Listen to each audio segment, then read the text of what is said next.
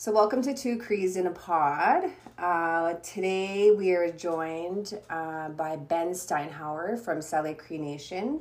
We are in season 4, episode 8, and it's been a while since Amber and I have recorded a podcast. I was thinking today, I said, I almost feel like I forgot. I'm forgetting how to do podcasts, but you know, once we had Ben here and just having these conversations, you know, it brings me back to this space, and I'm really thankful to be here with both of you. So I'm going to hand it over to Ben. And Ben, I'll let you introduce yourself to our listeners. Thank you. And thank you, Terry, for inviting me to be on this. And I'll just go right into it. My name is Ben Steinhauer. I come from the Saleh Cree Nation, from the Steinhauer family. And I'm just going to talk a little bit about my background, as Terry has invited me on here to kind of speak about my unique standing as a young Indigenous person in our communities, that I had a different upbringing in a way and a different education than a lot of other people, is that my parents decided to educate me in our cultural system before I went and learned about education in Western school and Western society. Because I learned later in life that my dad had really wanted to preserve our culture and knowledge, so that hopefully, you know, by me learning, you know, our culture before learning Western society, I would have a different perspective on the world or everything just going on, and also in hopes of preserving our culture longer, so that, you know, my children and grandchildren could benefit from our culture as well. So I'll kind of just start in the beginning of my life. My dad and mom didn't send me to school,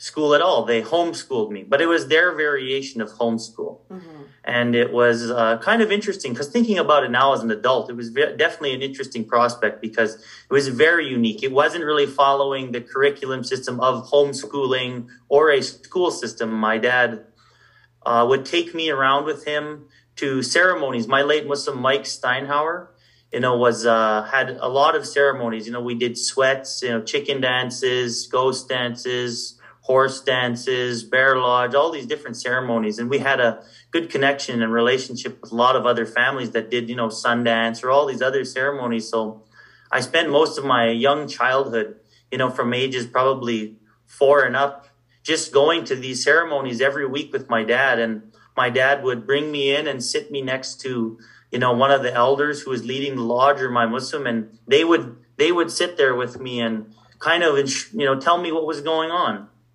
And so I learned, you know, kind of in that way. That was my school, is I had to go to these lodges and these ceremonies and participate and to understand what was happening. So by the time I was 8 years old, I had a really good understanding of all these ceremonies. You know, when I was about 8 years old, my late Muslim Mike would, every time we would sweat, he would get me to make the sweat fire. That was one of my jobs as a small kid, because I was big enough to do it now. And he would instruct me all the way through, and he would even teach me. He taught me how to pray. He taught me how to offer tobacco. You know, when he would load his pipe, he would teach me how to load the pipe, handle the pipe. You know, how when we'd go in and sweat, he'd teach me why we splashed, how many times we splashed, all of these things. And this was a daily part of my life every week.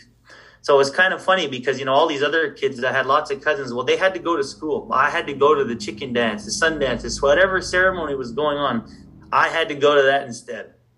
And so my mom and dad did teach me how to, of course, read, write, math, all that stuff. Very simple, you know, stuff, the basic needs and understanding for anyone at a young age. So they taught me all of that in our free time. But again, most of my time was spent learning these ceremonies. And also I had good exposure to the Cree language, so I could understand a good amount when I was young. And as I got older and, you know, became a teenager, my involvement became more on my own. My dad no longer said I had to go. I just went on my own. My dad would say, you know, there's a chicken dance, you know, in Onion Lake, or there's a chicken dance in Frog Lake or Sundance, etc. And I'd say, okay, let's go.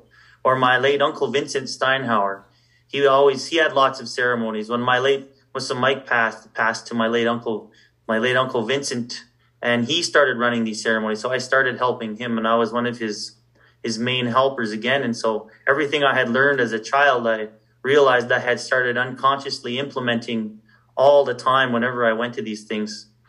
And in my later teens, I went through men's rites of passage and all these things, and my family really did their best to educate me on our understanding of, your life, the laws, the way we live, as well as our treaty as Treaty 6 people. And that was one thing that my family always stands out in my memory is my late Musa Mike and all these elders like late James Cardinal, Eugene Cardinal, Raymond Cardinal, Louis McGilvery, George O'Cheese, right? George Breton, late Veronica Morin, all these people, there's lots of them. They used to always be in the house, and they'd be visiting each other, talking, and always listening to them and their concern for the future of our people and the future of our treaty and the future of our young people, because I would always listen because I was left alone with them to listen in. And they would always speak about their concern about how are our people going to know who we are if they don't even understand our laws, our teachings, or our language? How are we going to identify as Cree people if we have no culture, no language, and no identity? And it was always a concern to them for how we were going to maintain our identity as Indigenous people, or were we just going to kind of disappear into the general population of the world and just become like everybody else, colonized and just to assimilate it and just act like everybody. And so that was a concern of theirs. And I grew up listening to this on many different levels, not just, on a day-to-day level, but also like a political level where Canada's recognition of Indigenous people and the genocide and all the horrible things that had gone on here as well. My family explained a lot to me about, they told me when I was little that one day when you're older, you are the one that's going to have to face the really hard times. And I used to ask them what they meant. And they used to say, because, it was hard for us, but it's going to be hard for you in a different way. Because they said, for us, we did still have our language. We can speak it. We had an understanding of our language at a higher level. We had an understanding of our culture at a higher level. And there was lots of people we could ask for help from. They said, when you're an adult, there's going to be very few people you will be able to look to for help. And there'll be very few people you'll be able to look to for language instruction because we're losing that so fast.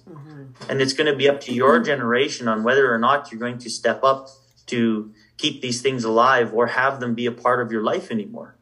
And they said, that's a hard choice because it means you have to devote your life to keeping these things alive or to participate in these things. And they said that it's also up to you to maintain our treaties because when we're all gone, you're the next generation who need to be able to stand up against Canada to maintain who we are as Indigenous people and our Indigenous rights and our treaty rights and what that really means from our side, not their side. And they told me that that's what they meant when it said it's going to be hard for me. It's going to be hard for your, all your cousins, you guys as generation have a lot of work to look into.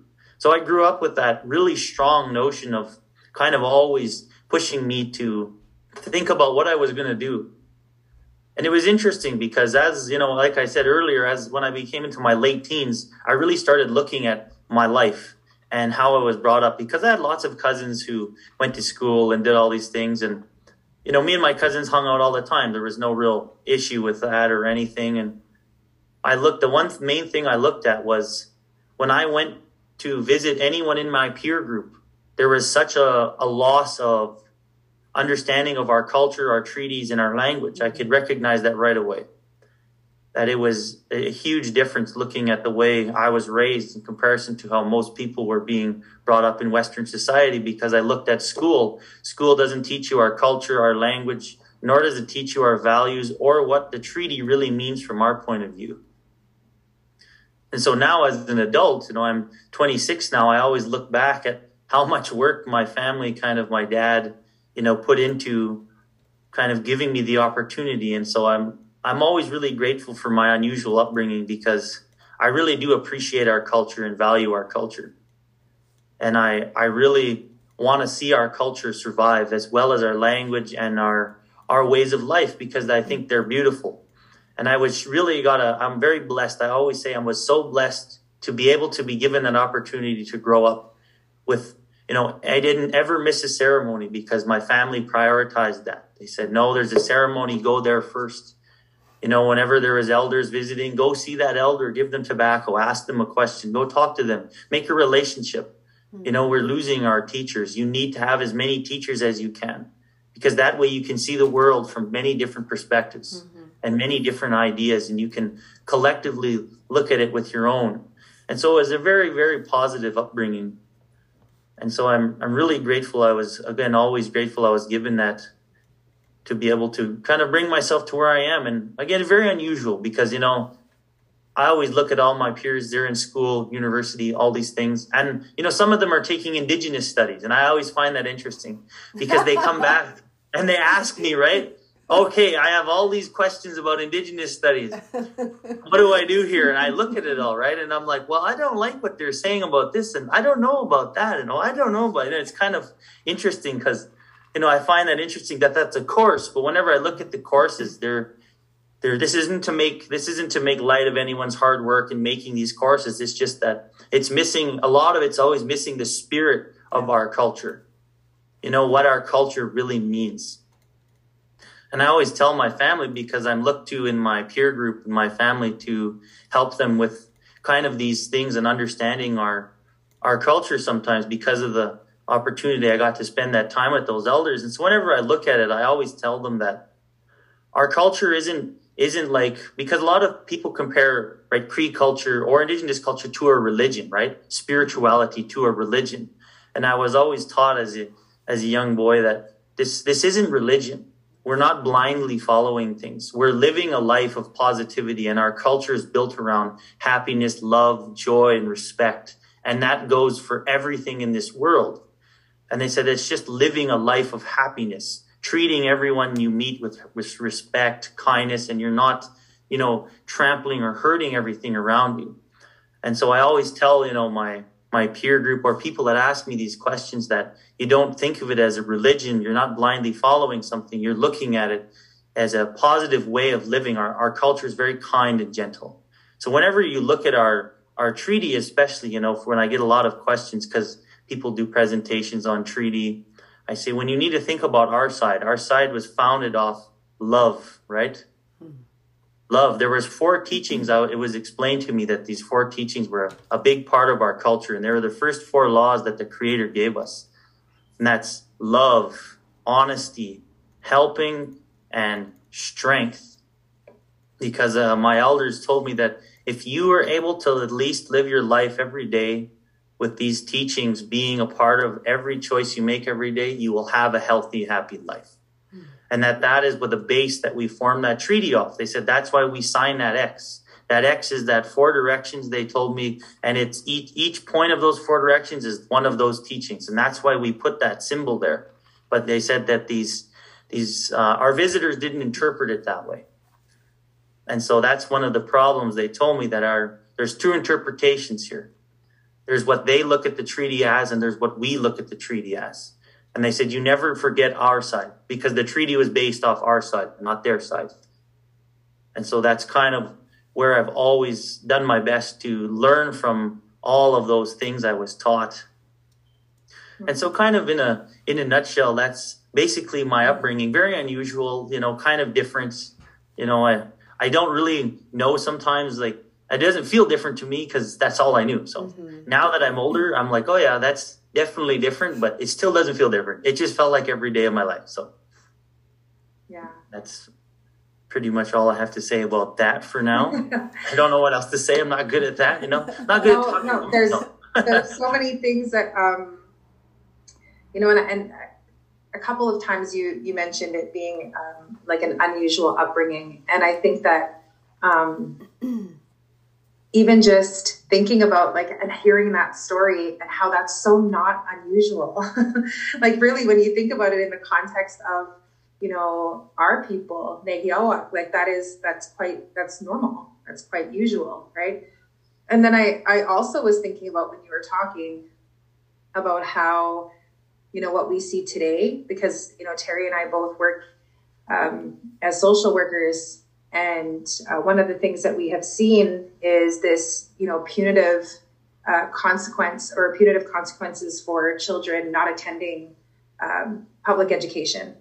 And that if children are not being sent to school, there has been a long narrative that that those children are being neglected, or that those children are experiencing, automatically it has to do with neglect, really, is what it's deemed as. And so not sending children to school has had really negative consequences for our people historically, from the start of Indian residential schools till today. And so what I love to hear is this other story of where there was no punitive event, if there was any punitive consequences for your parents, but really how you said something and you said, where is it? You talked about your parents ensuring you had different perspectives before going into public education or before being indoctrinated with public education. And so I really appreciate that. And the last thing I'll say, and maybe you can expand on this, is when you were talking about how, from the time you were quite small until you were a teenager, having these experiences first. And, we think about like our Turtle Watch teachings or our understanding of child development and those different stages of child development.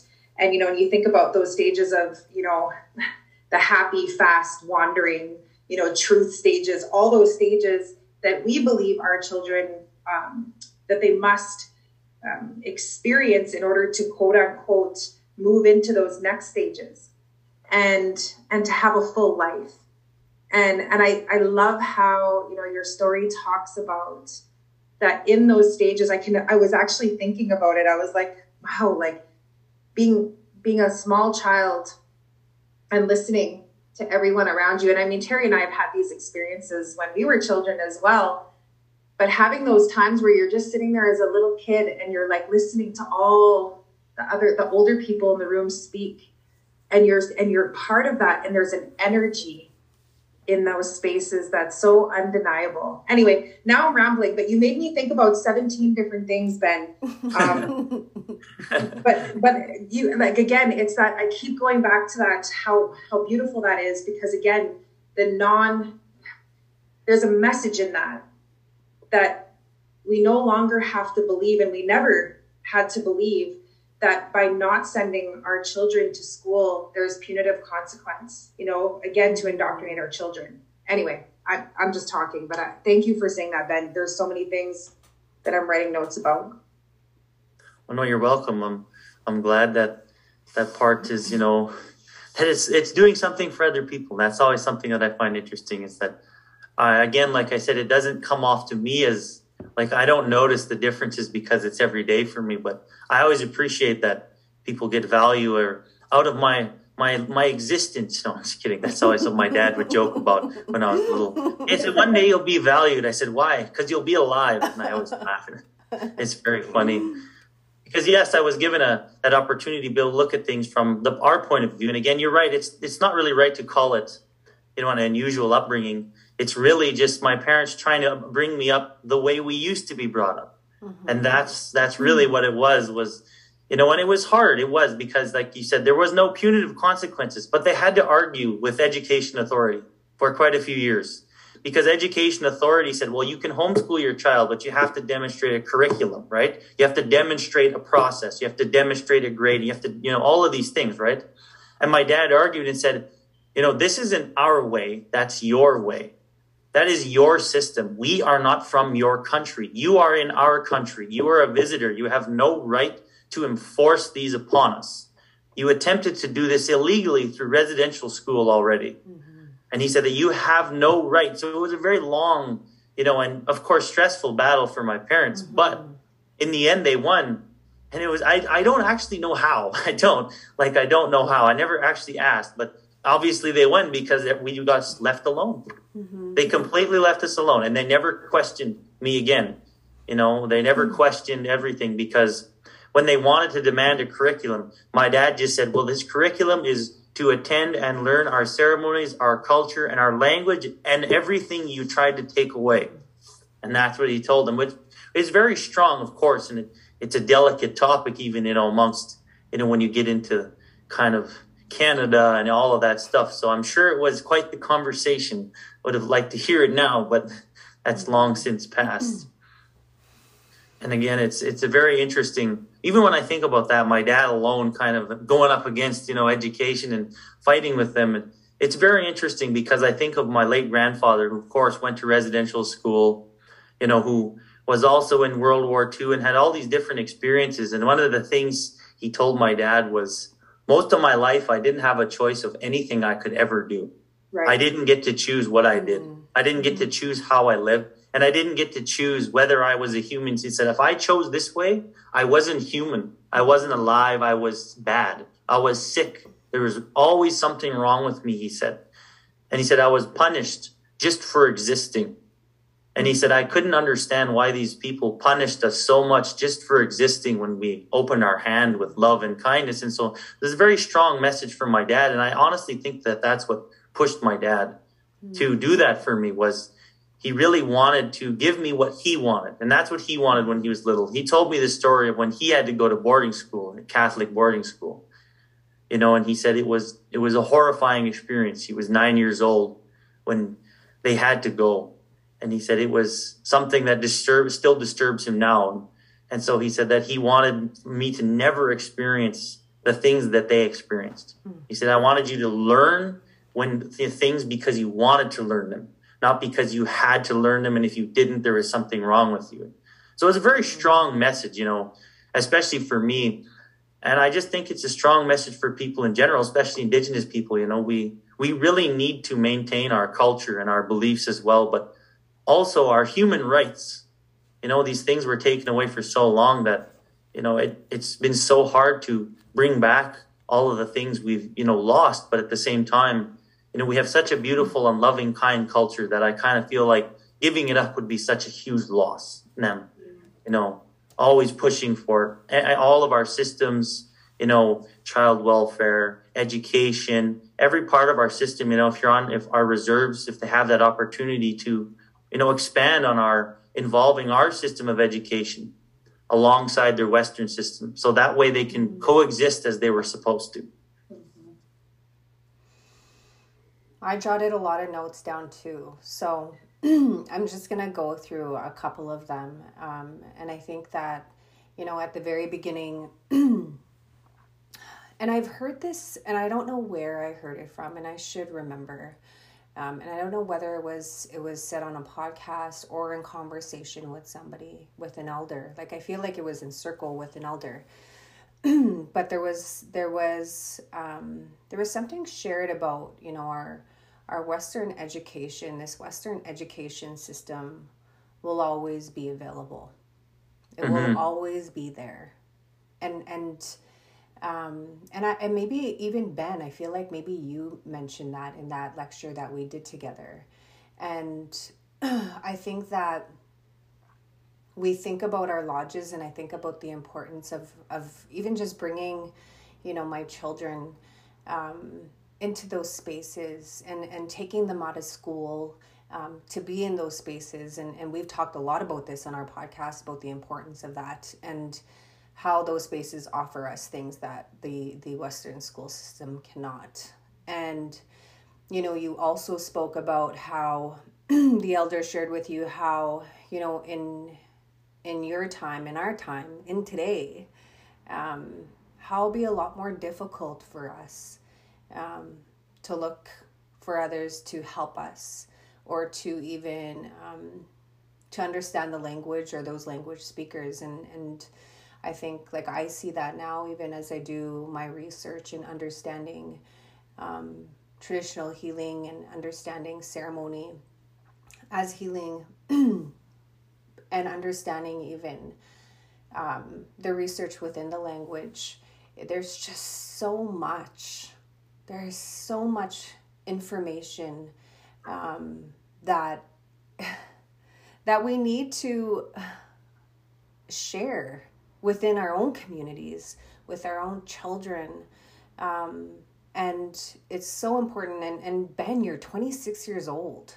Like, you're 26 years old, and I've seen you speak, in large groups. I know that you've taught at the University of Blue Quills, and I've heard you speak when we've lectured together previously. And I can see the depth of knowledge that you have because of the education that you had with many elders and knowledge keepers from a very young age. Like, it's beautiful to see. And I think that it's really important that we have, people like you to be able to share that knowledge as a young man. And I think that, you said something and it clicked. And you talked about how your parents encouraged you to have many teachers and to go out there and understand all these different perspectives.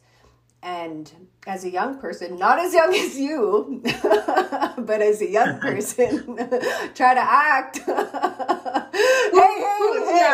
Hey. Who's young? Amber's trying to chime in. Right here. Is that I have experienced elders or knowledge keepers, and again, like those who have maybe been impacted in some way with colonization and religion and different values and beliefs, but how that I'm to stay with one teacher, and I struggle with that because I feel like, and I'm very open-minded and understanding, and again, learning from all these different perspectives, and learning from many different elders, because there's so much knowledge that we can build on and that we can learn from different people. And as you mentioned, you had many of that. You had many opportunities to be with some of our beautiful elders as a young person and sharing that space. And so my next question, I think, for you would be, you've talked a little bit about men's rites of passage, and I just want to get your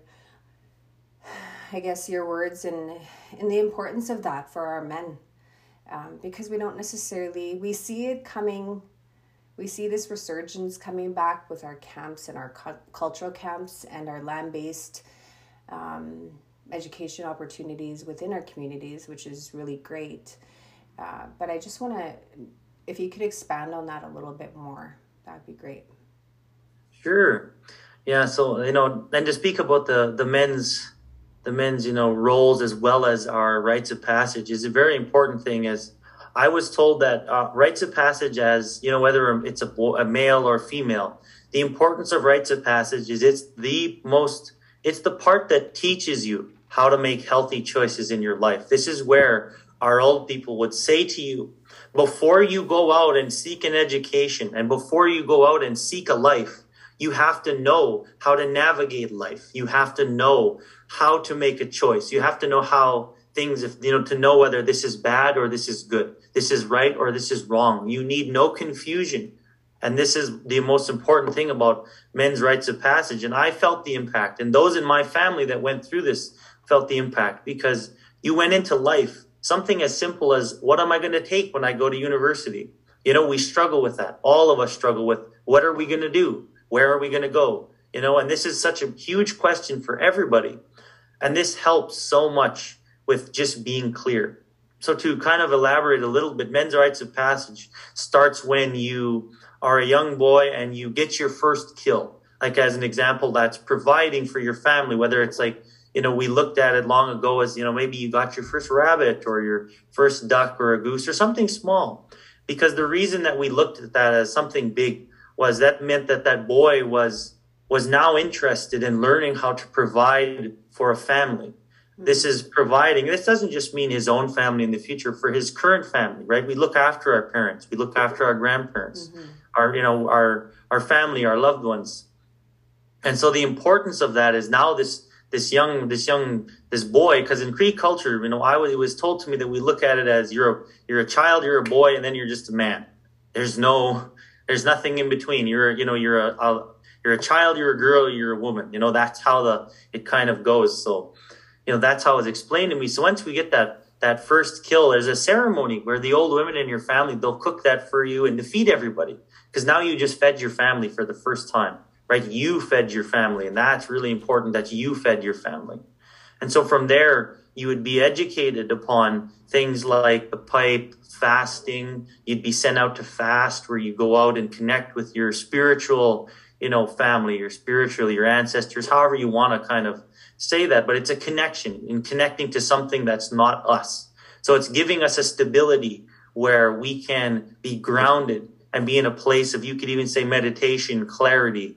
So we're able to look at things from a completely different side, because lots of times, right, we struggle to look at things when there's chaos around us or our own family. Because, sometimes we don't get along with even your sibling. They bug each other. You bug them, This is such a small dynamic, but we don't realize how much it gets in the way of us making decisions with more clarity. And that's how it was explained to me, is that when you go out here alone in the bush, we'll look after you, we'll sing for you every night, but you'll be out here alone, learning on your own, experiencing things on your own, and you'll have nothing to distract you. And you'll be going through that appreciation for food and water. Because, when we fast, we don't drink or eat for, 4 days and 4 nights. And when you do that for the first time, it's so hard, right? But when you're done, no matter who you are, when you first drink that water, you are like, holy crap, this water is so good. And it's like, you don't even get it. Like, you can't even explain it. You just got to do it. But then you realize, holy crap, if I didn't have clean water to drink, where would I be? Mm-hmm. And that's what really hits you, is where would we be without good water? And the realization of how important water really is. And then you're hungry, right? The first time you eat, you're so hungry, you can only eat a few things because your stomach has shrunk so much. But again, you then realize the importance of food. And then you think, how hard is it to go get food? Even today, it's not as easy as you'd think. Because think about it. We have to have a job to make money to go get food. We're still working to get our food, even though it's not in the same way. And there are a lot of people that don't have food. So when you really think about that, it helps you to really understand the importance and preservation of food and water. And I grew up in a household where I saw food and water were very important. My dad was very there was no, if I didn't finish my food, my dad finished my food, There was never leftovers, there was always, we ate everything, right? And my dad was always very clear on that. And when I was really little, I didn't understand it as much. But now, after fasting and going through the men's rites of passage, it was a really strong thing. And I always believe that that's such an important thing for everybody to go through. Because it's not a huge thing, but it really changes your perspective of just how we live and how we eat and what we do. Mm-hmm. And that really is life-changing on its own. Because that clears up a whole portion of your life. You look at food different. You look at water different. Your gratitude for your family being able to feed you all this good food, it becomes so much stronger. You really learn to appreciate the things you're given more. And that's one of the beautiful things, again, about the rites of passage, is it gives you the opportunity to look at things from such a clear perspective. And I use the word clear, because there's nothing else. You just, when you're thirsty and you have no water and you get water, it's holy crap, that water was so good. It's so beautiful. It's so important.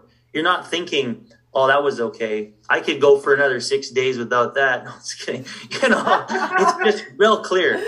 I need water. I need it now, And so that's what I mean by it. It really helps everything become clear, because after your first fast, you go for another fast the next year. But you already are expecting that feeling. You've gone through that.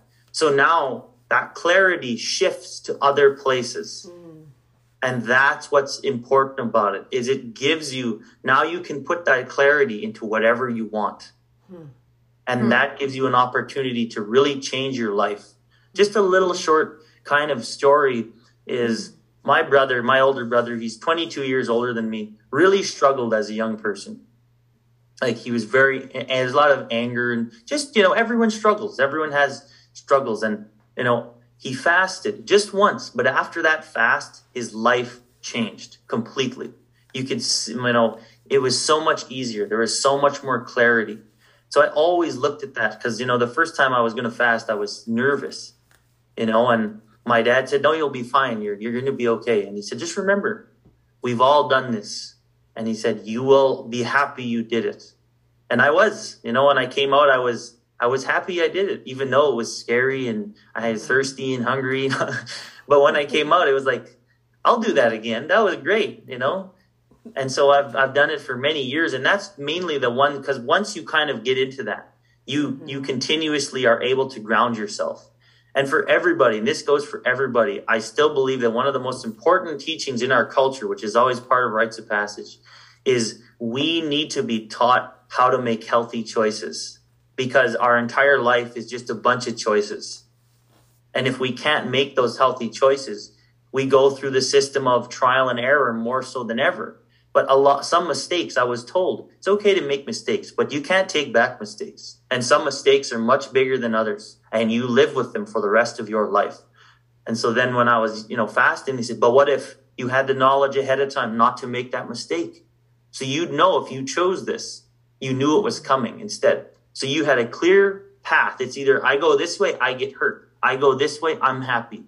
Now you pick on your own with the full knowledge of what each choice brings, rather than looking at it as just a fork in the road where you're like, I don't know which way I should go. And that's how it was explained to me, is that that's really important. And without getting into too much detail, because there's like a lot of protocol, there's a lot of detail, right? I went through many days and years of being taught things by elders to kind of fully encompass what the men's rites of passage is. But that's where it's initiated, is through your first kill, because you're learning how to provide for a family. And as a man, your role in life is to provide for your family.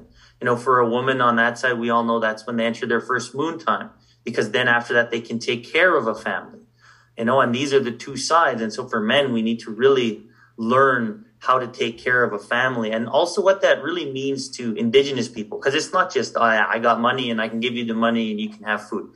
It's loving your family, treating them with respect, having good relationships, raising your children with health, being a good role model, walking ahead and standing in front and doing whatever you can to ensure the health and future of your family. That's so much, right? And that's such an important thing, because when you really think about that, that's what everybody tries to do already. But in our culture, going through the rites of passage, you're just given a whole bunch of extra tools to navigate life in an easier way. And that's the simplest way to look at it. These are a whole bunch of tools that help you walk through life and make things easier, so that anytime you're stuck and go, I don't know what to do, I'm, stuck, I'm stressed, I'm panicking, I can't do this, I'm out of this, you're at that place. You just go to that place in our culture and come right back with the answers. And I can say that that's what I've done my whole life. Every time I've gotten stuck, I just go back to that place in our culture that I learned from. I get the answers and I come back and I carry on. So that's just a really short, again, it's hard to explain. There's many different teachings. There's many different, things. And I learned from many different elders on the same topic. So again, there's so much stuff, but really what it simply is it's the teaching system to show you how to make good choices in your life as a young man, and how to walk a path in life that will be healthy and will have, benefit you in the future. That's what it is. It is to teach you how to be a healthy human being. That's the simplest answer of what men's rites of passage is, and rites of passage in general. Okay. Yeah. Right before you start, I was thinking of something that you said there at the end, because I remember, just in conversation, probably in the last little while, I feel like, when people are coming, and sometimes it's non-Indigenous people, saying, I don't know what to do, or how am I supposed to deal with this situation? I'm like, my response is go out to the bush. Go sit out in the bush for a while. And they don't get it, but again, like it speaks to that piece of the clarity and the help that we get in those spaces, right? So we are closing up to wrapping up, but I'll hand it over to you, Amber. I know I could see your mind going on the screen. And I won't take too much time. I think one of the good reminders that you gave us then was about how, Western education and colonial education or Eurocentric education focuses on cognitive imperialism, which basically is about if you can read, write, and speak the English language really well, then you are then you graduate to being a economic citizen, which supports capitalist culture. Right? That's the underpinning of Eurocentric education, is to make us consumers, and it's all about capitalist culture. Whereas with Indigenous education or our knowledge systems, it's about locating gifts and about, ensuring that every single child, Indigenous child, locates their gift or gifts, and that they are connected to, we talked about this on another podcast with Dr. Michael Hart, and we talked about, Terry and I had a question, and that question was, around, calling our spirits back, or, what do we do when people are disconnected from from spirituality? And he challenged us to think about it differently. And he said, can you ever really be fully disconnected from spirit? Can you ever be fully disconnected from spirit? If it's all around us, then, how are we disconnected from it? And he said, maybe the question is instead, maybe we just can't recognize it, or thinking about, the recognition of spirit when it's around us. And I think that that's one of the things that, again, really rings true when you were talking, Ben, was around those very, very clear differences about, again, Eurocentric capitalist, consumerism, cognitive imperialism, and Indigenous education. And again, really about, like you said, like locating gifts so that you can live a good life.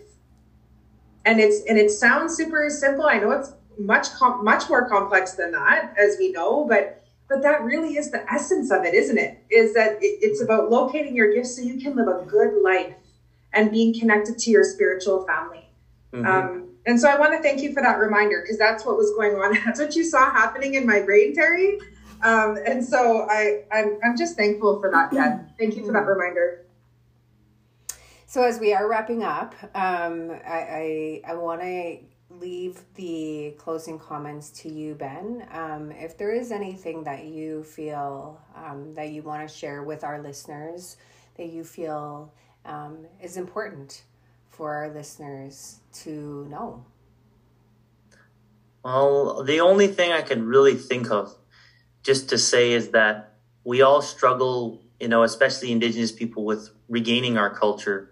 And it's hard to sometimes go learn these things, because where do we learn them? And some of these people are unapproachable. But I always say that you just need, this culture is beautiful. This culture is kind. Don't be afraid of it. Don't be afraid to go learn it. Don't be afraid to be a part of your life, because it will always help you. It will always be there to look after you, and to just keep doing your best to, learn as much as you can about it, as all of us as Indigenous people, treaty people of this land, to be able to just have the kind of courage to step forward and go learn a little something, just little things. Even if it's something small, it's something, and it may help you one day.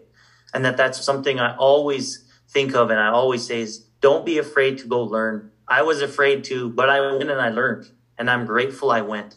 There's always that experience we all have where we're afraid to do something. But then after we go through it, we're not regretting it anymore, because we realized how good it was and what we really got out of it. And it's just that first part of, don't be afraid to go learn your language, go learn your culture, to put that language and culture, to implement it through school, wherever you work, and all those things, because, this is our home as Indigenous people. And this falls for every Indigenous person of Turtle Island, right?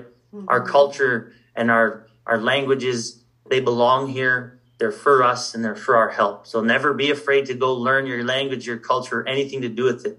They'll help you always. And that's all I can really think of saying. Awesome. Thank you. And so thank you for joining us, Ben, on Two Crees in a Pod. We were really looking forward to this episode with you. And again, we could probably sit here for a couple hours and learn from you, Ben. So we want to thank you. I hi Nanaskamun for sharing your knowledge and your life with us, and your time. And so we're just very, very thankful. Thank you very much. And I appreciate the invite and being included. I'm just doing my best to share. I'm not always the best when it comes to talking about myself. Like I said, I just did my best. So, I always hope I didn't offend anybody or I made any comments. And I'm just trying to do my best to share whatever I know and to answer your questions as best I can. Thank you. Thank you. Two Crees in a pod. Two Crees in a pod. Hey. Natani means. Yo. Let's go. They pushed us to this point, frustrations of a common man. Manifested destiny, preach and pledge the promised land. I'm stuck between taking my journey, live with no honor. Like what's the use if my kids can't taste clean water? A child born into a world, revolution's not a choice. Fighting to be heard, so we make them hear our voice. Remember ancestors' anguish, lightning in our veins. Hear it in the language when they are kissing for the rain. I am product of people that persevere persecution.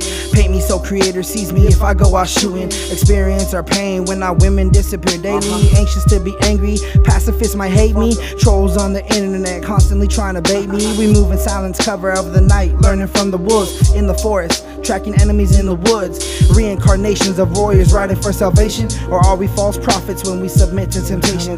Colonization is a hell of a drug. We all seem to go crazy when we fall in love. I said colonization is a hell of a drug. We all seem to go crazy when we fall in love. I said colonization is a hell of a drug. We all seem to go crazy when we fall in love.